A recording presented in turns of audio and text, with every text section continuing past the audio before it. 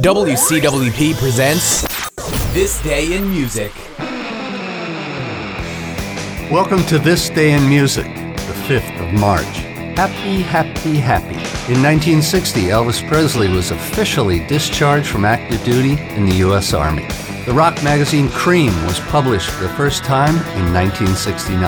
In 1971, Led Zeppelin started a 12-date thank you tour for British fans, appearing at clubs from their early days and charging the 1968 ticket price.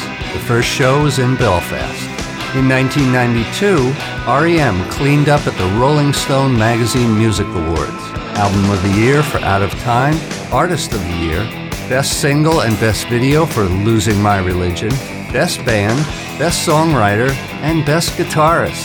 Very happy. And that's it for This Day in Music.